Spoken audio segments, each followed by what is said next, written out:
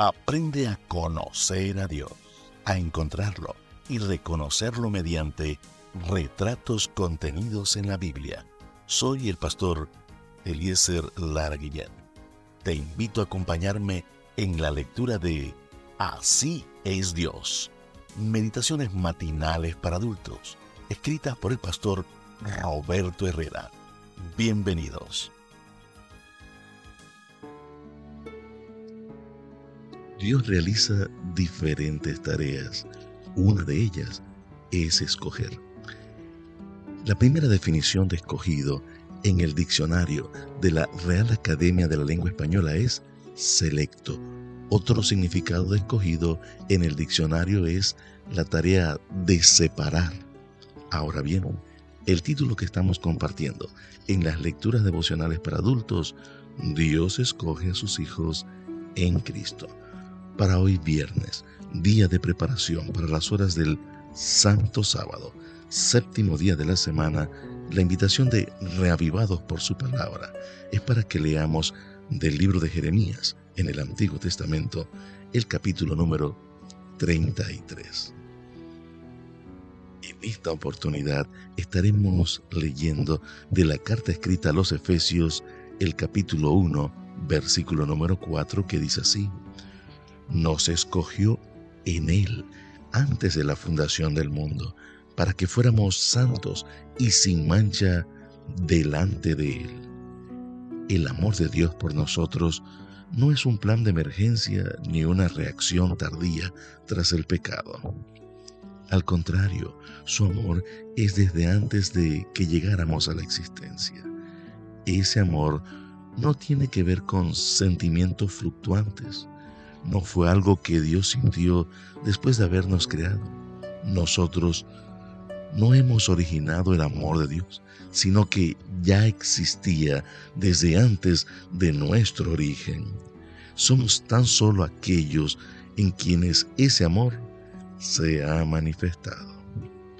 Ese amor es autónomo y eterno.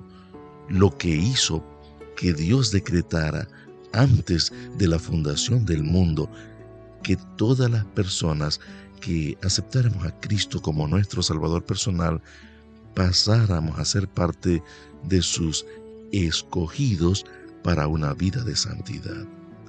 La Biblia no está diciendo aquí que Dios escoge a quienes de entre los seres humanos van a llegar a creer en Cristo, sino que a todos los que creen en Cristo, Él los escoge.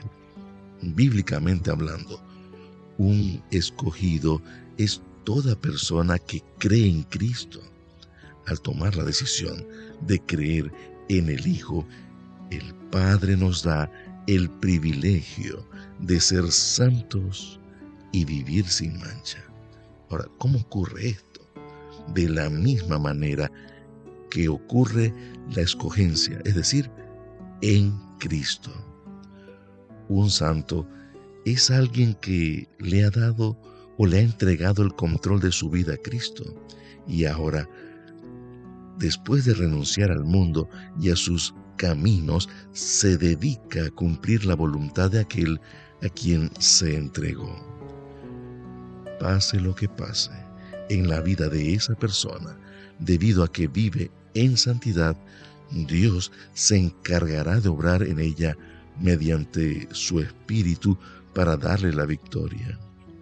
Pues ninguna condenación hay para los que están en Cristo Jesús, los que no andan conforme a la carne, sino conforme al Espíritu. Podemos leer este hermoso texto en la carta escrita a los Romanos, el capítulo 8, versículo número 1. La Biblia no dice que los santos, los escogidos, seamos personas perfectas, que no cometen errores ni pecan. Eso no existe ni existirá en este mundo de pecado. El Evangelio que nos presenta este retrato de Dios es que nuestra parte consiste en asegurarnos de estar en Cristo, de permanecer en Él. Gracias a eso, somos escogidos, santos.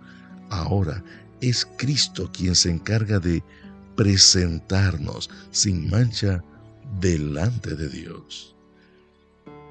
¿Recuerdas ese texto que está en la primera carta del apóstol Juan, el capítulo 3, versículo 1? Dice así: mira cuál amor nos ha dado el Padre. Yo no necesito más. ¿Y tú? Con este pensamiento, le invito para que oremos. Amado Padre Celestial, es un privilegio, es un hermoso momento para reconocer que no somos criaturas, sino que somos creación suya. Pero más que creación, hemos sido escogidos, apartados para ser llamados hijos e hijas de Dios.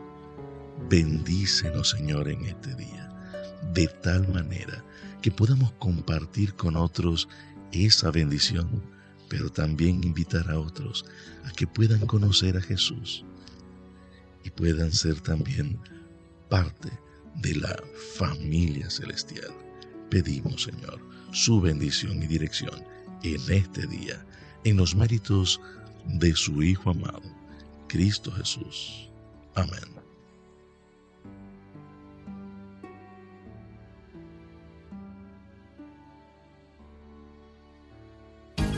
Gracias por acompañarnos. Mañana compartiremos otra hermosa meditación para adultos en Así es Dios.